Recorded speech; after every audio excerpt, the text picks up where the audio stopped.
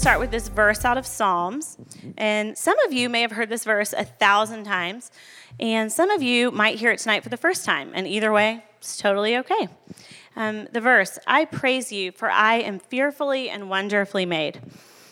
So when I read this, kind of depending on where life has me at the moment, it can just evoke a number of different responses. So when life is really good, when my marriage seems to be thriving, when motherhood feels easy and like it fits, when my job is going well or I like what I'm working on, even kind of as shallow as like when I like what I look like my clothes I'm wearing, this verse feels true. Like I must be wonderfully made if life is this good. And then on the flip side, when life feels less than ideal, when Will and I seem to be fighting more than normal, when I feel like I'm failing as a mom, when my job feels frustrating, when I'm struggling with body image issues, like any of those things, then this verse, it just kind of fits wrong. Like I even figuratively roll my eyes at this verse. Like, how could this be true if life feels this hard, or if I feel this lonely, or, whatever it is. And I even start to question God, like, did you really mean to make me this way? Like, or could this be an accident, or maybe a curse in my life that, like, my personality is like this, or I look this way, whatever it is. And so it leads me to the question, like, how many of us struggle with comparison? Like, really? Like, I do. Raise your hand if you have ever compared yourself to somebody else. Yeah, we all have. And it kind of starts young, but, it goes into every area of life. So, like, I could easily look at someone and be like, my jeans don't fit me like her jeans fit her. My hair doesn't curl like that. My car isn't as nice as hers. If you're me, my car isn't as clean as her car. That thing that I'm good at, it feels like she's better at it. And that hasn't even gotten to, like, some of our really big heart desires or our spiritual lives. Like, she has the husband I want, the boyfriend I want, the relationships, the friendships I want. She has the family I want. And then even places with God, like, it feels like God might love her more than me. It feels like he's answered her prayers, but he hasn't answered my prayers. And that is crushing. Like, the weight of all of that is crushing. And comparison starts so early in our lives. I want you to take a second and just close your eyes and try to remember the first time you felt like you weren't enough, or the first time you felt insecure. For me, it was you can open your eyes, sorry.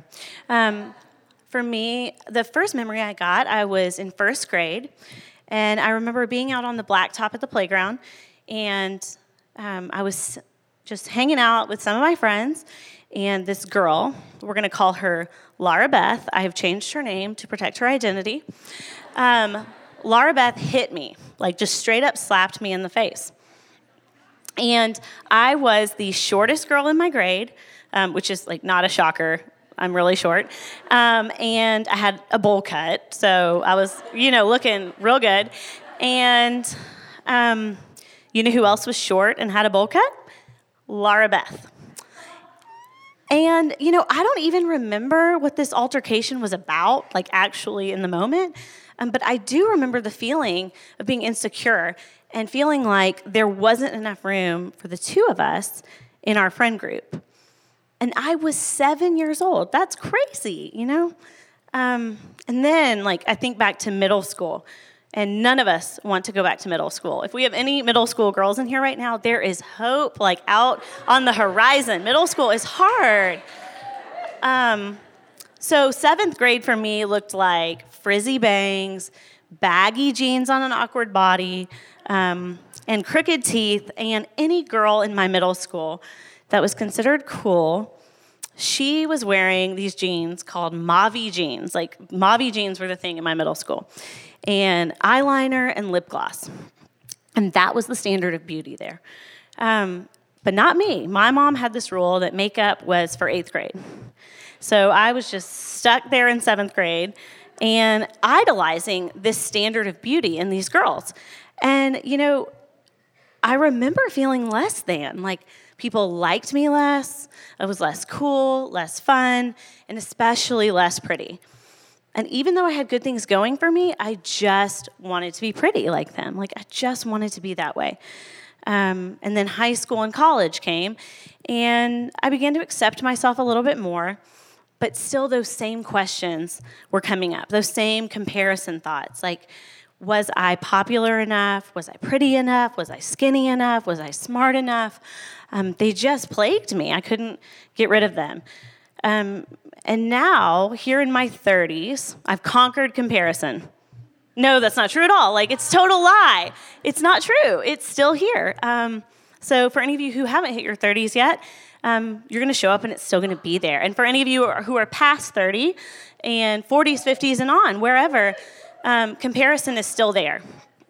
And it touches every area of my life. It touches marriage, like I compare myself to the other wives around me. Am I as supportive? Am I as fun? Do I do enough? Whatever. Other moms, like, did I lose my baby weight as fast as them? Does my house look like theirs? Do my kids look like theirs? It just goes on and on. To other women, in the workplace. Am I as talented? Am I as competent? Am I as smart? It just doesn't stop. And that comparison is suffocating. Have you felt that? Like, it just is suffocating. Teddy Roosevelt has a quote, and it ironically revolves around Pinterest, which is like the world's biggest bulletin board of unobtainable standards. And this quote, it's just, we know it. You might know it. Comparison is the thief of joy. Comparison is the thief of joy. And that feels true. When I am standing in the shadow of someone else, when I am fixated on all that they are and all that I'm not, joy cannot be found there. It is the place that the enemy's plan is thriving. Like, when I'm focused on wanting to be someone else, I have lost sight of my God-given identity. The unity of Christ is lost to me. And so I lose momentum in the kingdom. And it really brings me back to the creation story in Genesis, which is like when the serpent tells Eve to take the apple or the fruit or whatever it is, the question that kind of pops up is, did God really mean that? Like, did he really say that? And that's kind of the question that starts to stir up in my heart. Like, did he really make me this way on purpose? Was his plan for me really all that good? Did he really mean this? Then comparison can lead to competition. And I'm not talking about competition like sports or games or even the natural workplace competition. It's that like deep heart level internal competition that starts to stir up. And this happened to me recently. Hold on, I'm going to go drink water, guys. I'm not as skilled as some of our teachers who can like talk and drink water. I don't do that. They're going to teach me maybe. So this happened to me recently. I have a friend who is similar in personality and gifting, not completely the same, but similar enough. And she was getting the opportunity to do something that I really wanted to do. Like, this was the thing I really wanted to do. And I was not getting that opportunity. And it just plagued me. Like, I kept thinking about it. I kept wanting to do it and feeling like I wasn't good enough and I was never going to be good enough. And it just was eating away at me. And this downward spiral of comparison, it started turning into this like competitive spirit and this prideful heart, this defensive posture. And every time I saw her, I could only think about how I wanted my chance and how I was going to be good at that. And I didn't even need to be the best at it. Like, I didn't need to be better than her even. I just wanted to be as good. Like, I just wanted my moment. And, it just feels like in that moment, competition feels like you might actually get what you want. Like, those thoughts, it felt like, I'm going to get what I want. I'm going to make this happen. I might get what I want out of this. But, as I just kept comparing myself and feeling like I needed to make something happen, division and bitterness were growing in my heart. So if comparison is the thief of joy, I believe that competition is fertile ground for bitterness and division to grow. And so every competitive thought and action I had, it felt like they were turning into bricks, like a brick, like in the wall. And brick by brick, with every competitive thought and action, brick by brick, we're laying a foundation to build our kingdom on. Not God's kingdom, but like me competing with this friend felt like I was laying out my own foundation and I was going to build my kingdom there. And I mean, just imagine, like, does that really fit in, like, with God's plan for my life, that I'm going to, like, exalt myself? No. In John 15, Jesus talks about how the greatest love is laying down your life for another person. And competition really feels like the opposite of that. Like, that competition is like the promotion of self without the well-being of others. And it was a rotten place I found myself in, like knowing this wasn't right and knowing it didn't feel good, but I couldn't get out of it. And thank the Lord for the conviction of the Holy Spirit, because he just kind of started nudging me and probably pushing me and shoving me a little bit to lay down that pride, to let it go. And so I decided, like, I need to confess this to a friend. So I want to, like, pause in my story right here and say something about confession. If you are not confessing regularly to another person and spending time asking them to pray for you, I encourage you to go home tonight and start praying that God would give you a friend that it is safe to confess to. Because in confession, the transformational work of Jesus happens. You let someone in on who you really are. Like with this friend, it was really scary for me to go tell her this. So that's normal. It's scary to say, like, I'm a rotten person and think bad thoughts. And so I went to her and, told her this, scared she would reject me, judge me, that she would look at me differently. But when I confessed to her, she responded so the opposite. She accepted me. She told me she understood. She told me she would pray for me. She challenged me. And so instead of rejection, I got acceptance. And this friend, who I've been walking with for a while, it's like she now has seen the good and the bad parts of me, the ugly and the redeemed parts of me. And Jesus shows up there. He is dealing with that sin just like he dealt with it on the cross. And confession is transformational. So action item, go start praying for a friend you can confess to. And if you have it, keep doing it. It is so good. So back in the story. I confessed to this friend and started to pray for the friend I was competing with. Sorry, it's like two friends and I don't want to say their names. So I started praying for the friend I was competing with. I decided, like, I'm going to be her biggest fan. I'm going to cheer her on and encourage her. And so I just committed. And every time I thought of her, I felt like the Holy Spirit was saying, pray for her, encourage her. And I'm still doing it. Like, I'm going to be her behind-the-scenes #1 girl. And, it changed my heart. It is changing my heart. I have this new love and appreciation for this woman. God is showing me that the kingdom is big enough for both of us and that his table has more than enough room for both of us. So if you have your Bible, turn to 1 Corinthians chapter 12. If you don't have a Bible, it's totally fine. I'm going to read it for you.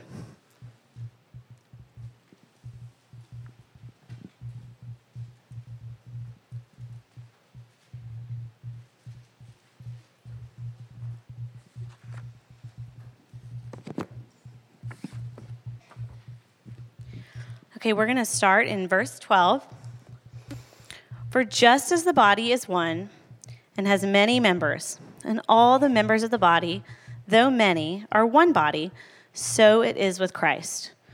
Jump to verse 14. For the body does not consist of one member, but of many.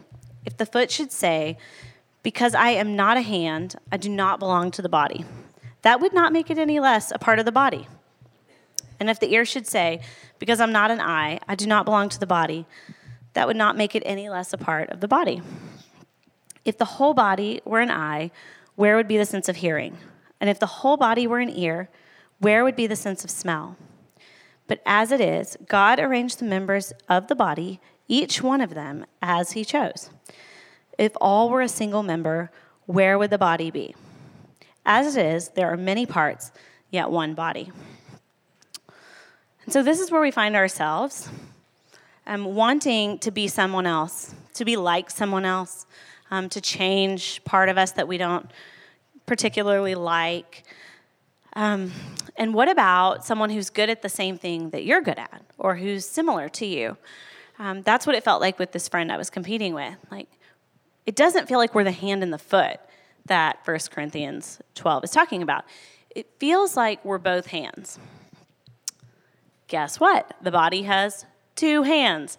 And, sometimes I do things right-handed. I do most things right-handed.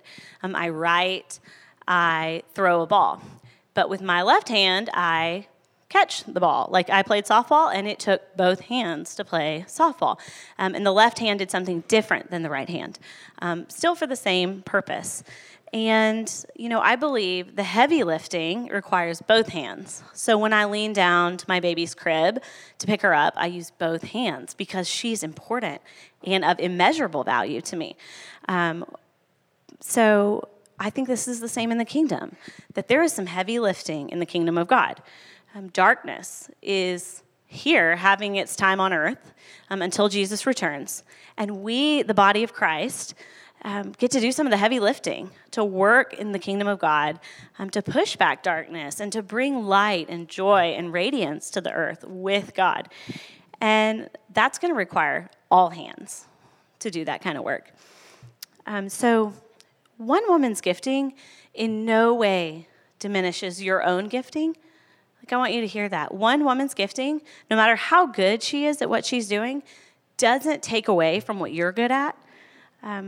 If you're an amazing artist and your friend is also an amazing artist, you're both amazing artists. Like, one of you is not less than or worth less because of the other's gifting. And if you're an amazing artist and your friend is a brilliant accountant, then y'all should start a small business and combine your gifts and do something together. And if you have a passion for justice and your friend has a passion for feeding the hungry, then you chase your passion for justice. Cheer your friend on to feed the hungry. Like, do what God's putting in your life. If you're a great encourager and your friend has a gift for hospitality and hosting, really combine those gifts. Host a dinner together and encourage some people that need it.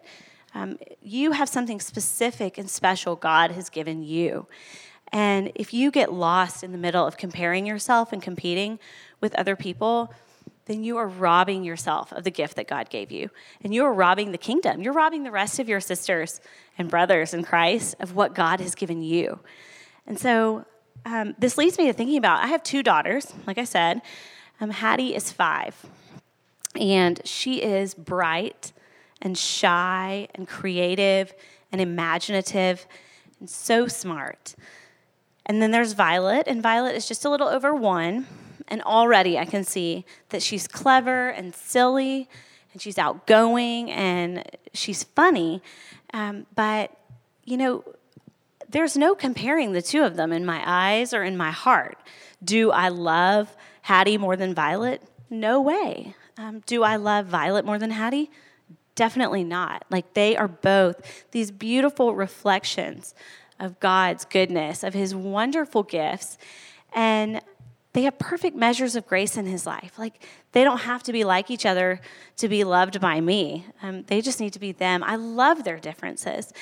And some of us in here have siblings. I have an older sister amongst a bunch of brothers, but particularly an older sister, and I remember feeling compared to her, whether my parents meant to or not, or teachers meant to or not. And so some of you have people in your life you've been compared to, siblings, friends, teammates, whatever.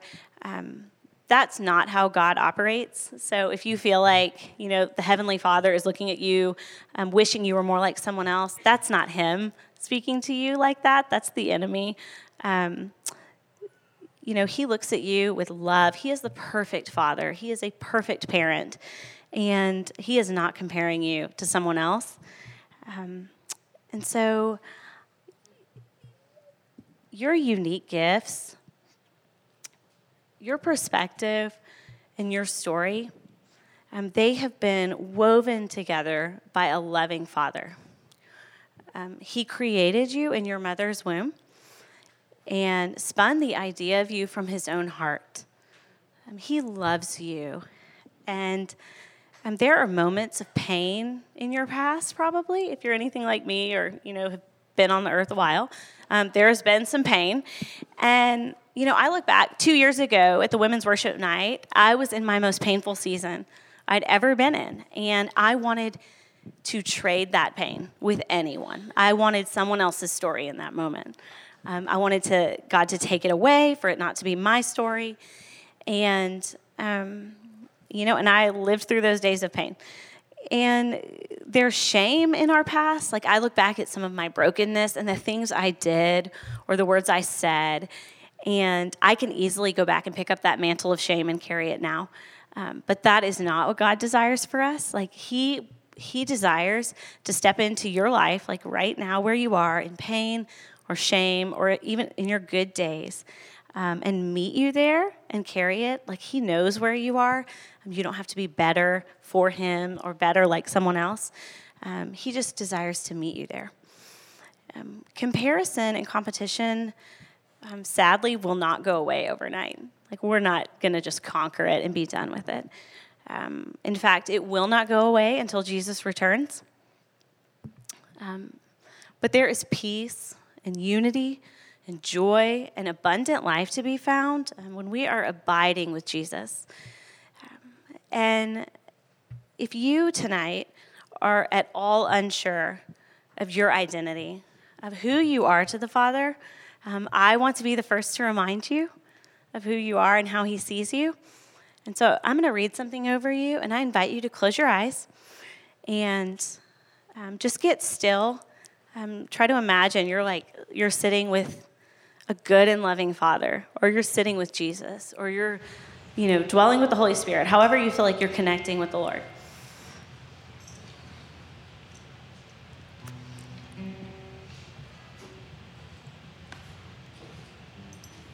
This is who God says you are, straight from Scripture. You are a beloved daughter. You have been chosen by Him for Him. You are the apple of His eye, cherished above all else. You are loved with an everlasting love. You were made for this time, not by accident. You were made on purpose, for a purpose. You are accepted and you are forgiven. You have been delivered and you are redeemed. You are covered, shielded, and held close. You have been crowned with steadfast love and mercy. You are known by the God who created all things, and you are loved. You are made to be you for Him, for His kingdom, and for His glory. You are fearfully and wonderfully made. Okay, open your eyes and look around the room. All this that I just read over you, this is not just about you. It is about us as sisters and daughters. It's about us as the body of Christ. Together, we are beloved daughters. We have been chosen by Him for Him. We are the apple of His eye. We are cherished above all else. And together, we are loved with an everlasting love. We were made for this time, not by accident, but with a purpose, on purpose.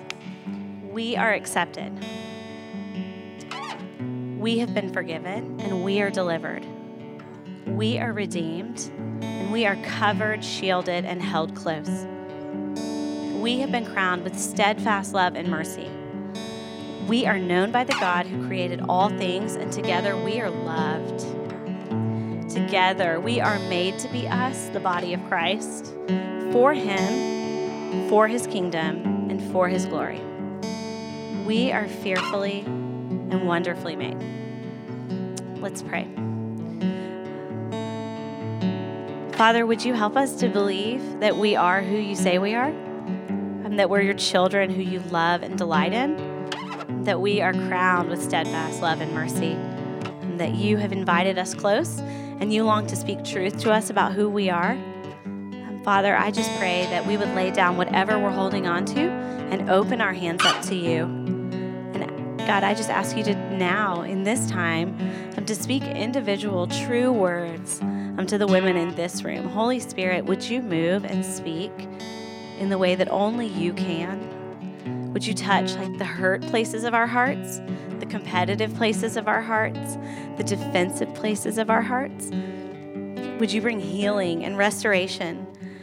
Would you bring humility and help us to lay down pride? You are good to us, God, and we need you. So come, Lord Jesus, speak to us. We are yours, and we open our ears to you and our hearts to you. And it's in your name we pray. Amen.